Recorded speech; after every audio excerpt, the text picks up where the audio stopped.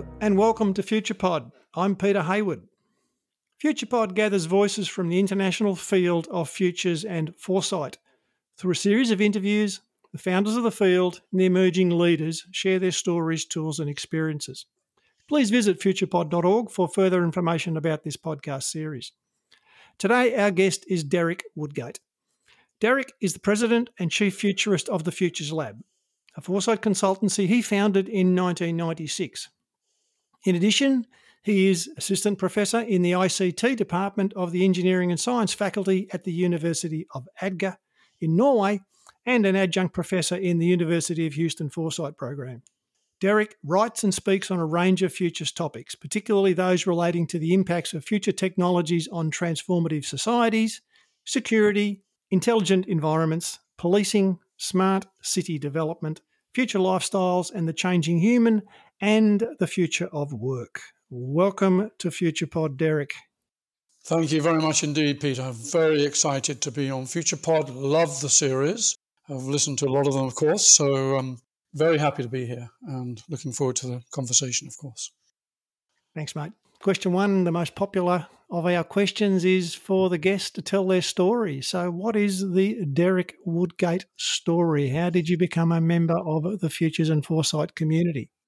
I'd like to think that I became a member of the Foresight community when I was in my teens. Well, out of some bad luck, I suppose one would say, because my father died when I was 2 and my mother left me when I was 3.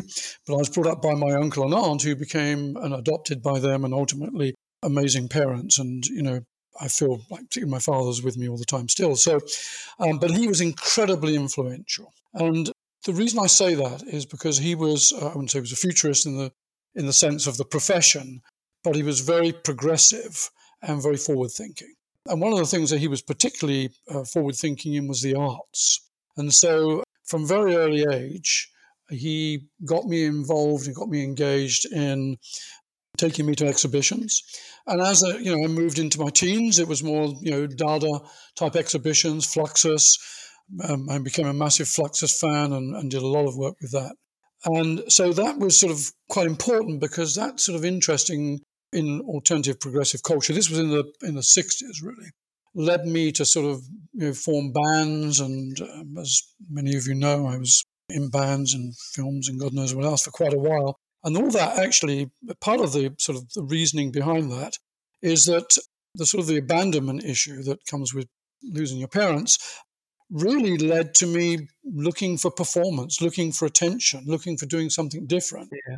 And I think that through that, from a very, very early age, I always wanted to sort of really push the envelope and be a little bit renegade, maybe even a rebel. And that took me into areas that some of which I shouldn't have been in, but a lot which really, really expanded my world completely.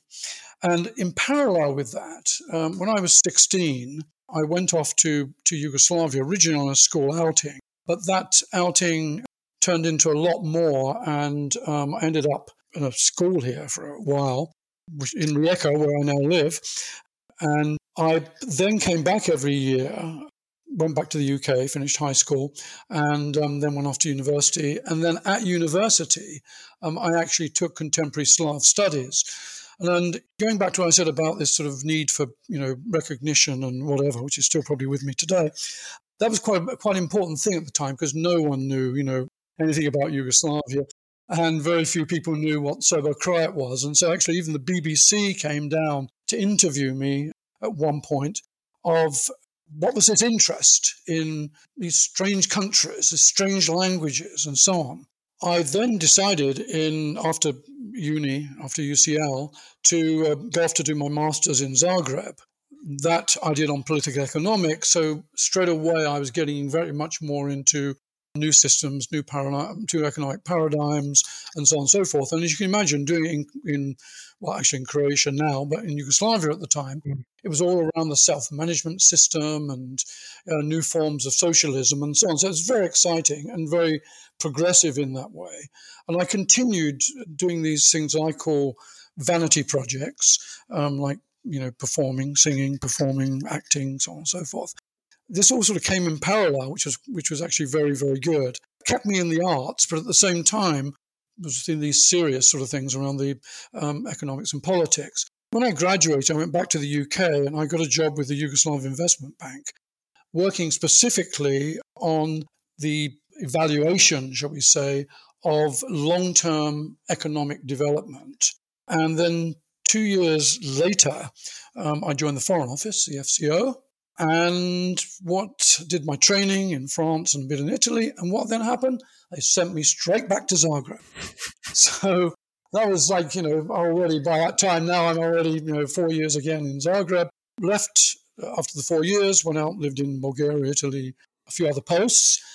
And then the last posting back in Zagreb. Wow. By that time, I'd married a Croat and had 2 children who were born here. And, stayed in Zagreb until the war, in fact, or just before the war, when I went back to the UK and ended up in Belgium and Holland before leaving for the States in 1999 and stayed there for 17 years. Now, in that sort of period, I'd worked in corporate after the Foreign Office. I left the Foreign Office, went to corporate, made far more money, for much money, of course.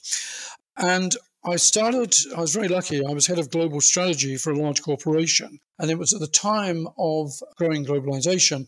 And so a lot of the work I was doing was looking at, again, evaluation of long-term projects, particularly where they were looking to invest in new factories and so on and so forth in countries that they really knew nothing about, including I didn't know much about either.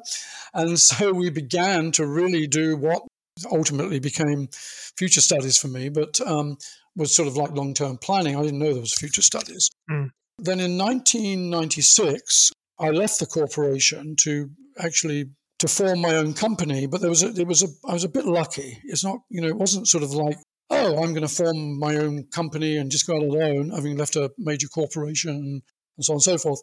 I was offered a role by Grey Advertising in London to do what they called long-term planning, and which then became future studies for their clients. And this was a time, I think you'll probably remember, when Faith Popcorn and other people. John Naisbitt. John Naisbitt, and I can remember the name of the woman now who wrote Next. But they were doing a lot of work for the large corporations, particularly through agencies. Yeah. So I agreed to that. So I did it all under the company, which is still the Futures Lab Inc. So the company was in London at the time. And all my first clients, of course, or most of them, came through Grey Advertising. And I have to say, being one of the largest advertising agencies in the world, they were extremely big clients, all corporate. So I had P&G, I had Nestle, I had really massive companies at the time. So you started as a trend hunter? Yes, I sort of, but more doing real future stuff for them, because having done the work for VF Corp, actually, which is the company I work for, and sort of got us a better idea of how you sort of begin to do future studies. And I'd read quite a bit. Actually, I'd read Slaughter's New Thinking for the New Millennium at the time, and a load of other stuff. So I knew a little bit about it. So this all sort of went on, and I got a few of my own clients, MTV. We actually did one for VF, and they were futures projects, but they were more like, and Peter Bishop used to say this at the time, well, it's sort of like future innovation. And I said, no, it isn't, Peter. It's foresight. It's proper foresight. But he was right, actually. It usually is. Yeah, I know. But actually, to be fair to Peter, I spoke to him when I moved the company to the States in 1999. Kept the London office with the guys I've been working with and continue to this day, actually, to work with them. The good thing about that was that Peter then told me about the course in Houston and sent me a list of all the subjects. And, of course, I suddenly realized I knew nothing really about future studies. I knew what I knew. I knew how I was approaching it. I was reasonably well up at the time on certain things like aspects of social change, and I knew a lot about tech. I mean, nothing about systems modeling or anything like that. He really helped.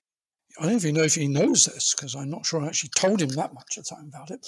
But he really helped me. And then in the early 2000s, I came to present at UH and many, quite a few times on what I was doing. And by then I had really good clients. And so when he sort of said to me, well, this is sort of like futures innovation. You're very creative, very good. Yes, very good. But why don't you do some real future studies? And so I started reading all the course stuff, and of course I was there then.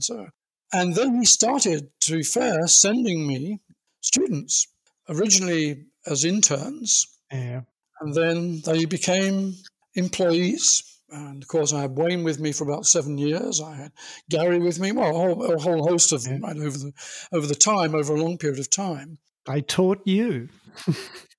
Shaping me up a little bit, Of course, I argued with them all the time because I had my own systems and whatever. And then in 2004, I wrote Future Frequencies with Wayne. It says with Wayne because, I was dominating the argument because I really wanted to get through these things that I was doing and my interest in progressive culture and how I could use all that to sort of literally come up with amazing new thinking patterns for the future and whatever. And of course, Wayne was, but you need to do some really good scanning systems. He was completely right. But based on all that, of course, and those of you who read the book, it is a bit of a mixture. And Oliver Markley, of course, wrote the foreword. So then he came in with his 30 years of experience or whatever it was at the time, 40 years of experience in the field. We really did put together then excellent 6-stage process. We renamed everything. And if I'm really honest, the real beginnings of the real work I do today started around then, 2002, 2003, not really in 1996. Yeah. I don't want to say this, it sounds like, my old clients from those days would come back on me and say, and they're all massive, so I don't want that. You didn't really do real future studies? What were you doing, like selling under that? It was a misnomer. But, I got a lot of help from all these guys who really had been trained. And now, 20 years later, you're training them. I'm training them. Yeah, there you go. I have been for 10 years or so now. At the beginning, when you asked me, what's your story? And I sort of went through it. And I was thinking, whether or not one thinks of their story as a continuous or discontinuous narrative, right? That sort of somehow pulls together. And I was thinking, well, I mentioned, for my undergrad, I did contemporary Slav studies, which was basically history, politics, and economics of the Slav countries. And then I did political economics for my master's. And then for a PhD, so many years later, right, I ended up working on bringing together multimedia, foresight-based education and creativity. They seem like they're completely disparate in many ways. But when I look at the content of each of them and I see them together, it really is there's a true continuum through all that. And I think actually the futures part is a continuum. Thanks, Derek.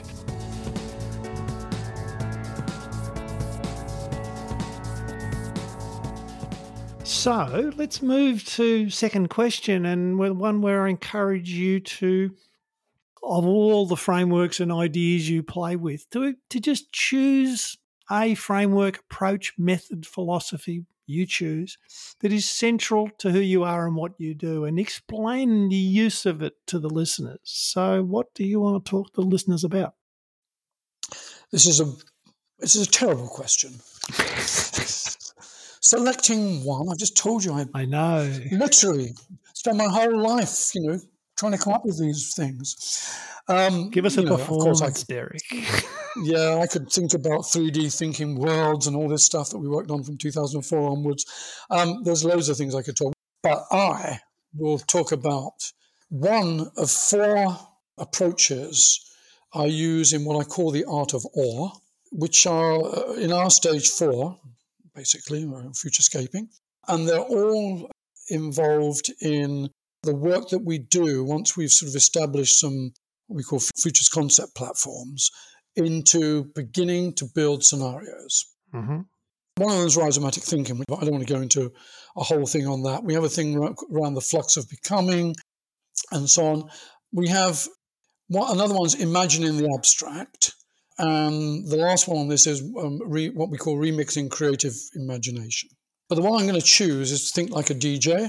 partly because I've found it, since I sort of began to develop it in 2003, I suppose now, has been the most successful in terms of really coming up with, I hate to say that you use the word unique, but very different perspectives, different concepts, different ideas. And what it is exactly as it's called. It's a thinking technique for input into creating scenarios. It's based upon concept and context remixing. So if you imagine that you've done all the work in the first 3 stages and the early parts of stage 4, and that you have pretty good ideas on if you want to talk about alternative futures. I don't, but we build these things called future concept platforms. We've done future landscapes by them. We've done a lot of simulation. We've used all those tools, Futures Wheel and Causal and Integral and opportunity mapping and all these other things. So we've got a relatively strong, sort of some strong concepts, potential futures concepts and opportunities. What we're looking to do now is to really, really deconstruct these and play with them. Okay, now everyone does that in their own way. But I came up with this system of think like a DJ, which basically, if you think just starting from how I thought at the time a DJ thought, gets lots of different inputs, looks for the baseline for that, builds stems, which we call tagging, tries to fit them together in some way by tone, rhythm, and all the other things one does, and then plays with them and does a lot of remixing. And so the first system I built in 2003 used images, various types of images, cards, other sort of words, images, video, all sorts of sort of different forms of media and different sort of ideas, but concepts based on ideas that we could throw into the mix. And we played with all those. And then what I did was I created these 10 steps, which were deconstruct, mutate, spin, transform, migrate, displace, simulate, fuse, translate, and recombine. And at that time, in the early time, I sort of played with these, and I had different methods and different approaches of how I could get the client in the teams to use each of these. And some were done in parallel, some were, in general, it was done in sequence, right, one after the other. And each team would take, in the sequence, would take one of those and start to play. And they had certain criteria they had to use, and what did mutate mean, how you could use mutation, and so on and so forth. And that all went very, very well. And then in 2010, DJ Spooky, who's referred to as the philosophical DJ, Paul D. Miller, and I were doing a South by Southwest panel, just the two of us playing off each other. And he's sort of a mate of mine. I'd known him a long time by then. And that was pretty sort of exciting and different ways of looking at the future. But after that, I said to him, listen, I've been doing this Think Like a DJ thing for the last 5 or 6 years. And to be fair, it's my way of understanding what a DJ does. What does a DJ actually do, Mr. Philosopher DJ? And he took me through the process from beginning to end, which pretty well mirrored the steps, but, certainly transformed my understanding of what some of those things meant. And that was phenomenal. And I then sort of really took this sort of concept to another level, continued and used totally different types of media. And as things have gone on, obviously we've been able to sort of be much more into sort of simulation and all types of aspects of that. And then about 3 years ago, working with Helga, I got her to do a digitalized version of this, whereby we obviously reconsidered for example, what the base was, right? So we started, the base was future core concepts, for example, or future core context, depending on what the sort of way we played with it. And then she could develop that base by looking through whether it was a domain or any other aspects, sort of parallel domains and so on and so forth. And we could begin to sort of create, I mentioned stems earlier. Stems is a sort of musical term for that, but, keys where we could sort of put in loads and loads and loads of keywords, visuals, any other tags, and anything that we really sort of wanted to put into this, and then begin the process from there. And then we built for this 3 or 4 other, there's 7 in total, keys. So you can channels or how you change the paradigm. So you can put different paradigms against that, different worldviews against the core stuff that's coming out. And this is sort of mixing as you go along. Then you have all the other buttons, the mutate, the spin, and so on and so forth. And then you have style, which is the emotional aspect. So how do we bring emotion into this concept or context? And then we have tone, which is the feeling. So what's what do you feel now when you've got it? Is this right? Is it working? Is it coming together? Is it connected? Is it disconnected? What are we seeing here? Are we sort of really shifting too far towards divergent thinking? And we have a lot of other ways of sort of countering that. We have things like collision versus convergence, and loads of other things I won't go into. And then we have rhythm, which is how it's changing, right? So, and we can begin to sort of understand what the timelines of this thing. We're normally working with Horizon 3 and 4, and then we begin to remix it, right? And so the computer then begins to sort of help do this for us. And at the same time, I tend to have a group who are doing it still by hand, so I can see some sort of parallel ideas coming out, contexts and concepts. And what we come up with, so what we started with is this futures core concept or futures core context, if we're going from the contextual perspective. And we get a completely new remixed idea, which invariably doesn't seem to have too much. Well, it has all the core things in it, but of course has a completely different understanding and different perspective and multiple perspectives of what that concept could be. And I found that really, really useful as a tool. And then we take that further, the ideas from that, into some of those things I talked about earlier, imagining the abstract and so on and so forth. And that allows us then to have already really sort of very, very, very different contexts and concepts for whatever our start points are for building scenarios. I'm interested, Derek, because you are a performer, but in terms of the audiences and their experience of the performance, where they are in that creative unstructuring and restructuring process. And I would imagine if we're running this in a commercial environment or an organisational structure or a political hierarchical, what's your observation of the participant experience of that? Just from a perspective, I'll talk about it from maybe 3 different types of client. Let's put it like that. So we've been working for 3 years now with the Ministry of the Interior in Abu Dhabi, in the Emirates. And first of all, we've been doing full foresight processes with them, which is why we've been there so long. But we've done a lot of training at the same time. And all of them have to go through this.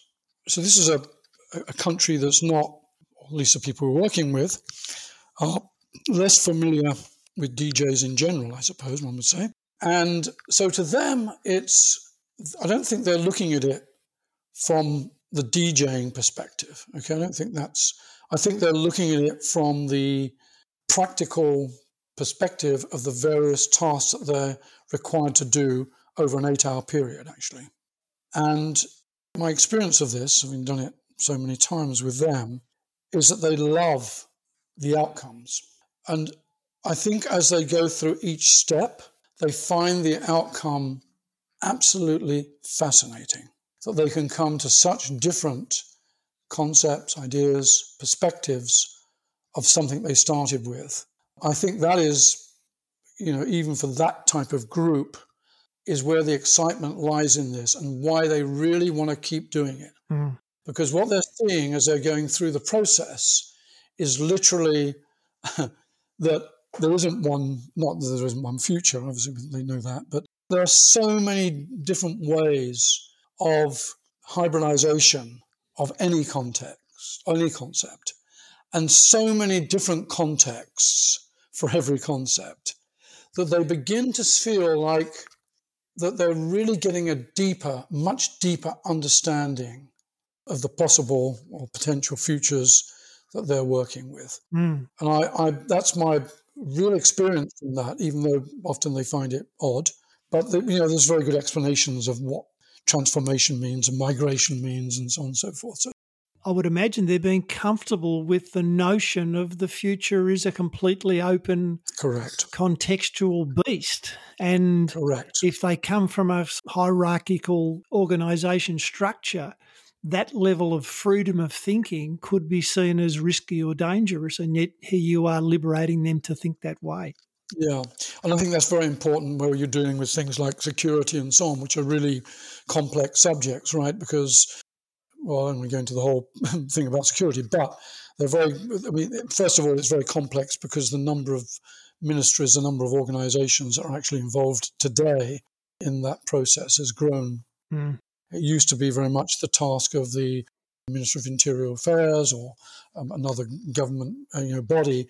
Now it's spread across pretty well all ministries, and that's really helping them. I think this helps them to understand the real complexity of this, rather than as a simple sort of solution to whatever they're trying to think. Yep. When you get to the corporate side, it's sort of funny because it's very different.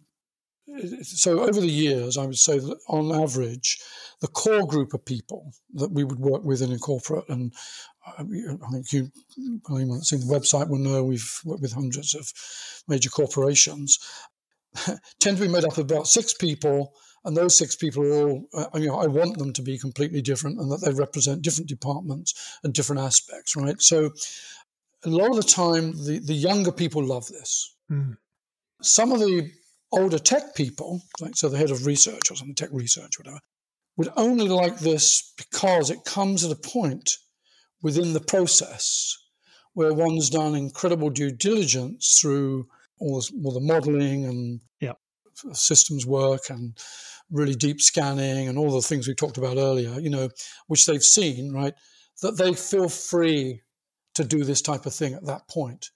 If one were to do this too early, I think you completely lose them. Yep. But, by the time you've worked with people for 3 or 4 months or whatever it happens to be by the time we do that, then they're feeling much more comfortable and they love the fun of it, right? I mean, it's like, oh my God, we've done all this real sort of slog. Well, you've told us to use, in stage 3, maybe 6 or 7 different approaches to try and establish the same thing. Mm. That was hard work. Yeah. I think they find this liberating, actually, after all that.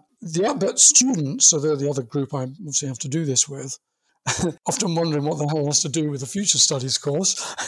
But once they get into it, they're pretty good. And with them, because I don't have the same amount of time, I tend to sort of shortcut it for them, which you can do. But then they go and do it at home, as part of an assignment, and they come back with some pretty interesting stuff. So, I wouldn't be doing it for 15 or 17 years now, I suppose, if I didn't feel like it had legs and that, and we've adapted it over time. And there are a lot of other, ways of doing this, which colleagues do, other things that people, Jake and people like that have done with cards, and all that over the years, have been other exciting ways of doing this. I just chose this, think like a DJ framework because to me, it gave me a really good structure on which to build some methodology that made sense to me. But, I'm not suggesting that everyone needs to rush off and do that. They should do their own ways of doing it. But I've found it very useful and very exciting. Do you use music in the process? Yes, of course, but not in the way that you would think about. I use music not in the Think Like a DJ process. I use it in, interestingly, imagining the abstract. Why? Because a friend of mine, way back in the day when I was still involved with music, David Coulter, said to me, when I finish a piece, he's a composer, I always look for the missing colours. Mm. And it reminded me of that Zizek quote where he talks about evolution of ideas take place in the vast synchronous external matrix. This sort of thing that it's not and DJ Spooky always says, the real knowledge is in the rhythm in between the lines, right? Mm. So when I'm working with imagining in the abstract, then I bring in music and I get them to do these things, to work with that and to tell me. And I want to know what sort of emotions these colours are bringing. what are colours, what the colours do, what do we mean by all that? Yeah, and I found those types of things really worthwhile in the way that we approach all these things. Yeah, at the end of the day, they're just fuel building amazing scenarios, right? And just one word on scenarios. When I talk about scenarios, I mean, that's an area where we don't do traditional scenarios, so we do a lot today. And luckily, I teach in Norway. My students are all multimedia students. So we use a lot of AR today, 3D worlds, 3D thinking worlds, particularly for building things. We use simulation a lot. So our scenarios are not, you can usually go into them and play around, and they're very, very interactive. So they're still narrative, but they're new forms of narrative. Thanks, Derek. Thanks, that's fascinating.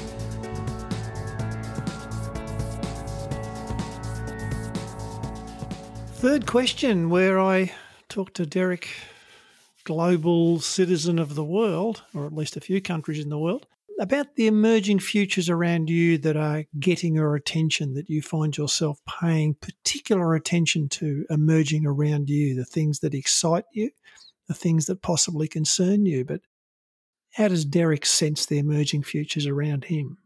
I think that, I'm always looking for harmonization, just like everybody else on the steep stuff, right? So that when I talk about, this whole thing about looking for a progressive world, for a very positive progressive world, the things like ethics and stuff are very critical. They're particularly critical when we're dealing with, transdisciplinarity and hybridization of new technologies.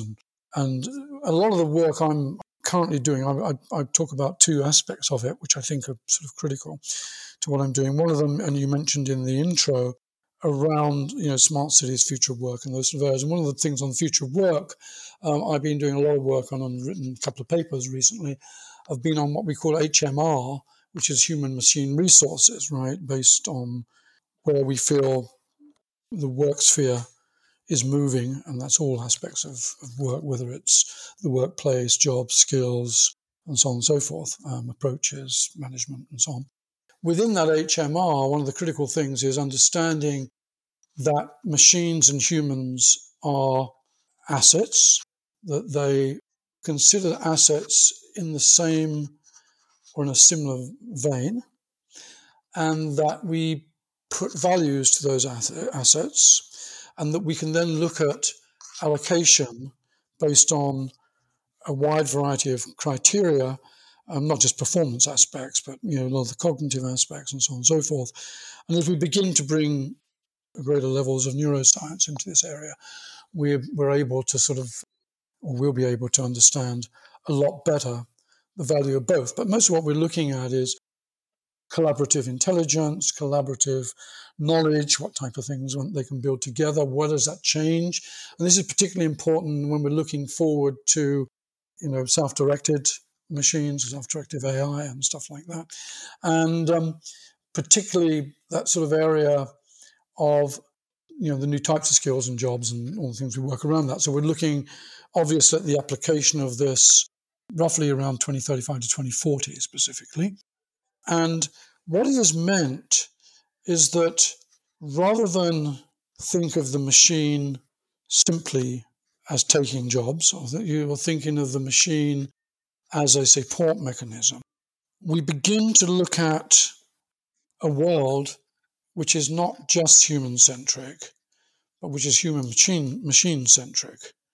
So it's I don't want you to misunderstand me on this. Obviously, overall, most of my work is still focused on a human-centric universe. But still, it's been very, very important. And some of the projects we've worked on, like space habitats and stuff like that, that's really critical.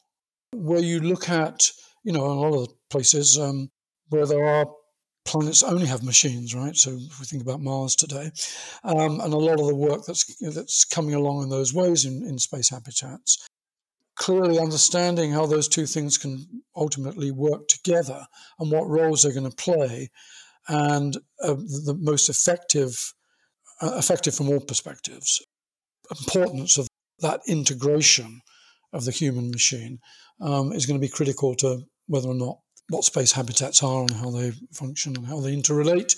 And it's not just what's happening on the habitat. Of course, it's the infrastructure connection of that habitat to our own world and all the things that are happening with quantum communications and so on and so forth, mesh nets and so on and so forth over the next decade or so that interface and interact with those. And I really find that's one area that is critical in the work that I'm doing. Another area is on the exascale computing. First exascale, I suppose, is coming out this year. I was talking to Elaine Rayborn recently, who is at Sandia Labs and is one of the members of this project, their project particularly. And they're well on way, I think, to having it out this year. And of course, that's going to fundamentally change how we are able to envisage things like, forces of the universe, how we look at precision, medicine in the future, and plants for biofuels and all these things. I mean, we're talking here something that's 1,000 times faster than petascale, which is what the largest supercomputers can do at the moment. It's a billion per second. The things it can simulate are going to be phenomenal. So in that sense, these are some of the aspects that I'm looking at particularly, not necessarily from the pure tech point of view, although I like to know how it all works, but what does that mean for us? Mm. What does that mean in terms of human change? What does that mean in social change? Derek, a question for you is that we've been living through a 2-year experiment of just how the human-centric system deals with something like a coronavirus. Yeah. And I'm not sure the human systems, certainly at the political level, have coped too well with this. How sanguine are you that the human system, before it gets help from machines, is going to govern us well enough to get to that future? Well, I think that's part of my HMR. I don't think it will. One would have to look back over from a historical perspective of this and really map this obviously really clearly. I'm just giving you a general perspective on it. But I think that these, as we've seen with the corona, right, the core issues, however horrifying and dramatic they were seen at the very beginning, so if we go back a year and a half, seem like something that, this is horrifying, but we're going to contain this. The summer is when the summer comes, it's all going to go away, right? That was how many people said that. Mm. None of us, well, this is why there are so many conspiracy theories, I suppose, about the whole thing, is because, quite honestly, none of us are feeling particularly confident, right, in understanding any of it. And a lot of us have our double vaccine or whatever, and I've had friends die and I've had friends who are still not very well from it, including people in my soccer team who I would not have expected to have that many problems because they're seemingly really fit and healthy and tough guys, right? And I just don't think that I have a feeling. I wrote a piece because I'm also on the executive board of the Centre for Future Studies at the University of Dubai, and with my colleagues there, I wrote a piece about May 2020 on what I felt were going to be the implications, right, from this. What was the future implications of all this? So I and hundreds and hundreds of other futurists and non-futurists have written all this. And I was looking at it a few days ago and I was wondering whether or not what I wrote was still relevant. And it was not near in. I deliberately did not take the sort of near in. I looked more at the slightly longer term, 10 to 15 year out, I suppose, not that far out. And I looked today and I was thinking the optimism that I'd put into that paper back then, that piece back then, hadn't fully dwindled. Obviously, I'm still very optimistic, but so many of the ideas just seemed like either they weren't relevant anymore or just were not what was going to come out of this. And this was particularly along economic change, social change. Ultimately, hopefully they will, but, it's very easy when you have something this large to think oh, the whole world's going to change because of this. Mm. This is the end of neoliberalism. This is X. This is these sort of major things that are going to happen. But I think we're all really still stuck, wondering what the hell we're going to do. Are we going to have a conference in Berlin 3 months from now? Can I travel to the States in 2 weeks? Can you ever leave Australia again? So yes, I mean, I tend to agree with what you're saying, but I think that it has definitely shown human weakness. I don't mean weakness in more systematic weakness of human managed societies, right? I mean, the amount of corruption. So all of the things that we know are part of everyday society that we would talk about in a totally different context are there for us to see, right? Yeah. And I think that's what I'm going through at the moment, debating with other people and within myself, really. I suppose if you want to put it through the metaphor of the three horizons from Mr. Curry, that we're not in Horizon 3, we're not in Horizon 1, we're in the messy bit that's Horizon 2 at the moment. Yeah. Just trying to work our way through. At the same time that we watch the failure of large-scale political human systems, we're also seeing remarkable signs of the seeds of change. And I think the work aspect, particularly, where and how we work and so on and so forth, for a lot of people, and this is obviously doesn't apply to a lot of jobs, but certainly to a relatively large group of people, that's certainly been a change. I mean, it's an interesting point because in 2010, I'd been working on a project for Fiat for 2 years, Fiat and New Holland. When the 2008 recession, whatever one wants to call it, happened, someone stood up at a meeting and said to me, do you believe that everything that we've worked on for this 15-year plan that we've worked on is actually now irrelevant because of the economic crisis? And I thought about it for a second because I obviously didn't want to necessarily say that all the work that I've been doing and the few hundreds of $1,000s I'd been paid were a complete waste. And I said to them, it's 2010. 10 years ago, we had the dot-com crisis. Look up who are the largest organizations in the world currently. Survivors of the dot-com. Okay. I sort of have to take that type of attitude to a certain degree on this issue, hope on the too distant future that somehow we're going to find some real solutions to this. Thanks, Derek.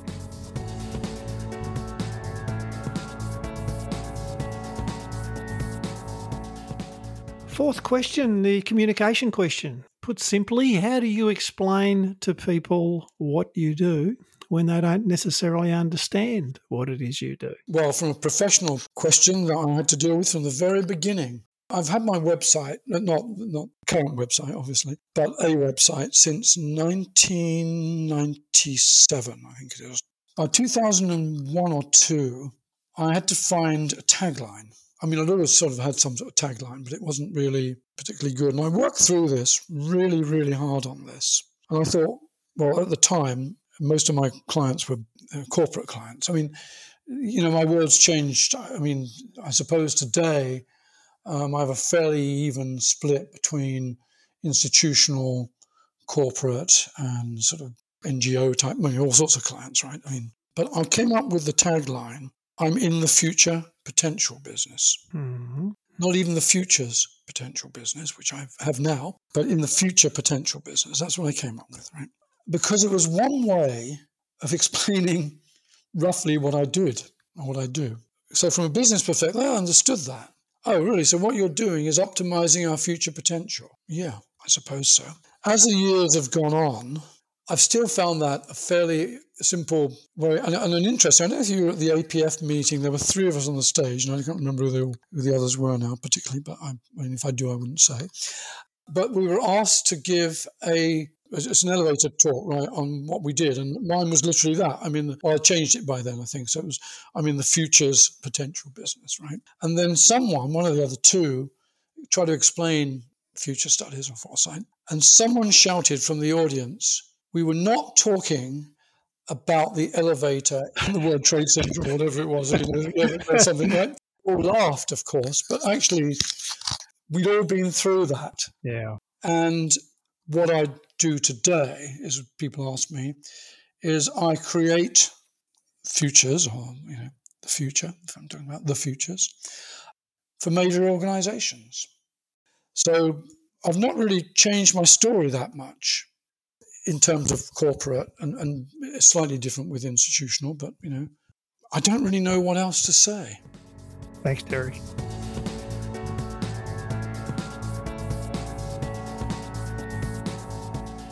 Last question. Would you like to talk to the listeners about the other small job you have, which is organising the Federation's World Conference this year? Hopefully we have one. Well, we'll have one, I'm sure. The key thing is it's going to be face-to-face, I hope. I'm really fighting for this. Yeah, you're right. I'm chair of the organising committee and of the 24th WSF World Conference. It's going to be held in Berlin, 26th to the 29th of October. And in my day, they would have said be there or be square, right? It's going to be amazing. It's going to be held at the Humboldt-Carré Conference Center, which is a very rich history in progressiveness, innovation, and so on. Amazing architecture. We have 5 rooms. I'm programming them very differently. Of course, we have, for the plenary sessions, and I'll talk about speakers in a minute, plenarium, as I'm calling it, which is the main conference hall. It seats 250. So at least I want to see 250 of there. It's 250 plus, actually. And that will be one of those rooms that continues throughout.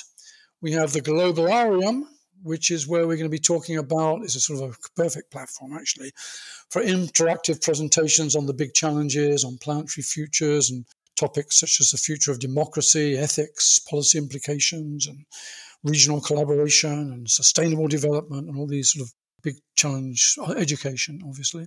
And then we have the Sensorium, which seats about 40. Oh, the other one was 80, the second one, where we will have presentations, panels, scientific papers, and they're going to be about affective aspects of futures, so about the living, what I call living the futures, sensing and connecting with futures by transporting the spectator or ourselves into unknown landscapes and sensing deeper potential, and leveraging the power of immersion and all those fabulous things, how we create sort of new types of scenarios and things like that.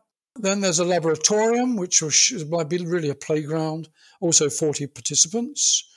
And it's sort of a playground and showcase for experiential and experimental futures, for progressive techniques and tools and the integration of emerging technology into the field. And then we have the Imaginarium, the last one, which is also 40 people. And that will be focused on imagination and artistry, and we're going to set the scene for creative futures through workshops, group sessions and inspirational disruptive visions, and there'll be all sorts of things like sci-fi and everything else.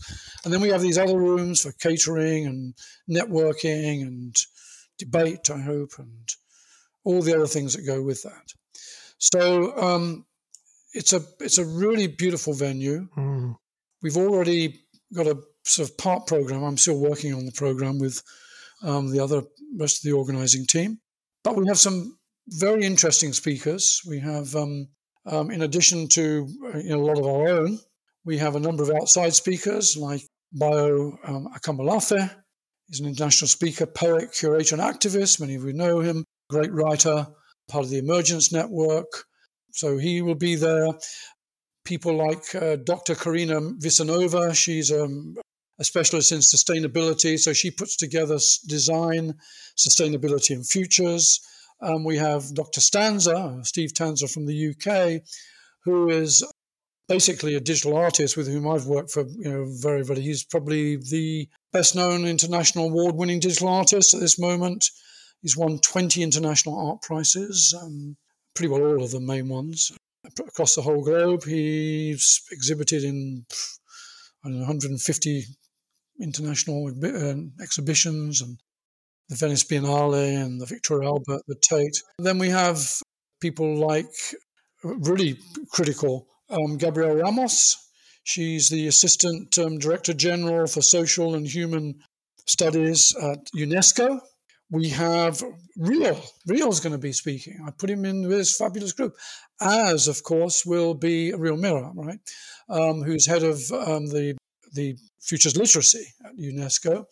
We have Dr. Isa Ansari, who's president of our largest partner for this event, he's from the Prince Mohammed bin Fahd University, PMU for short. I didn't mention Eric, the president and chairman of the board of the WSF, of course. He'll be opening it, and most of you know him, but he's also a senior policy advisor to the Ministry of Education and Research and Norwegian Ministry. And then Roberto Poli, he's a professor of philosophy of science and social foresight from the University of Trento in Italy. Yeah, I mean... Sounds great. Who should be thinking, I can go to this? Is it public? It's public in the sense that we have fees for members, and then we have fees for non-members, which are just €50 more, so it's not like some major difference. There's obviously we want to see some students from the area. We'd like to see, obviously, our partners and our guests, but it's for anyone who really would like to sort of really understand. I like to think of it in terms of anyone that likes to think about the future, but it's more than that, because a lot of it's going to be about methodology. But on the other hand, there's these people like, Stanza explaining how he brings the future into his work, right? A lot of it, which is really applied work to the development of smart cities and stuff like that. So, really, I would like to see not just our members, but a very broad group of attendees from all sorts of fields. So I think it's exciting. It's going to be great for every country. And we're having regional, we're having, from all the main regions, there'll be joint meetings and discussing how they can work together in the future. Young futurists. There is also it's a hybrid conference in the sense that we are doing an online version. It's going to be different, and some of it will be covering the main conference. But, those of you that can't make it, don't give up. There's still the potential to be there, not just in spirit, but actually attending. Great. Obviously wish the conference well. I hope that circumstances allow Australians to get on planes, but in the absence of that, I'm sure it will be a marvellous, marvellous conference. On behalf of the Future Pod community, Derek, it's been an absolute pleasure to catch up again. It's been a long time. Thank you very much for participating. It's been very, very enjoyable from my perspective. I'm very, very grateful for you inviting me. Love the series, continue the series, and I'm looking forward to hearing who's next. Thanks a lot, Peter.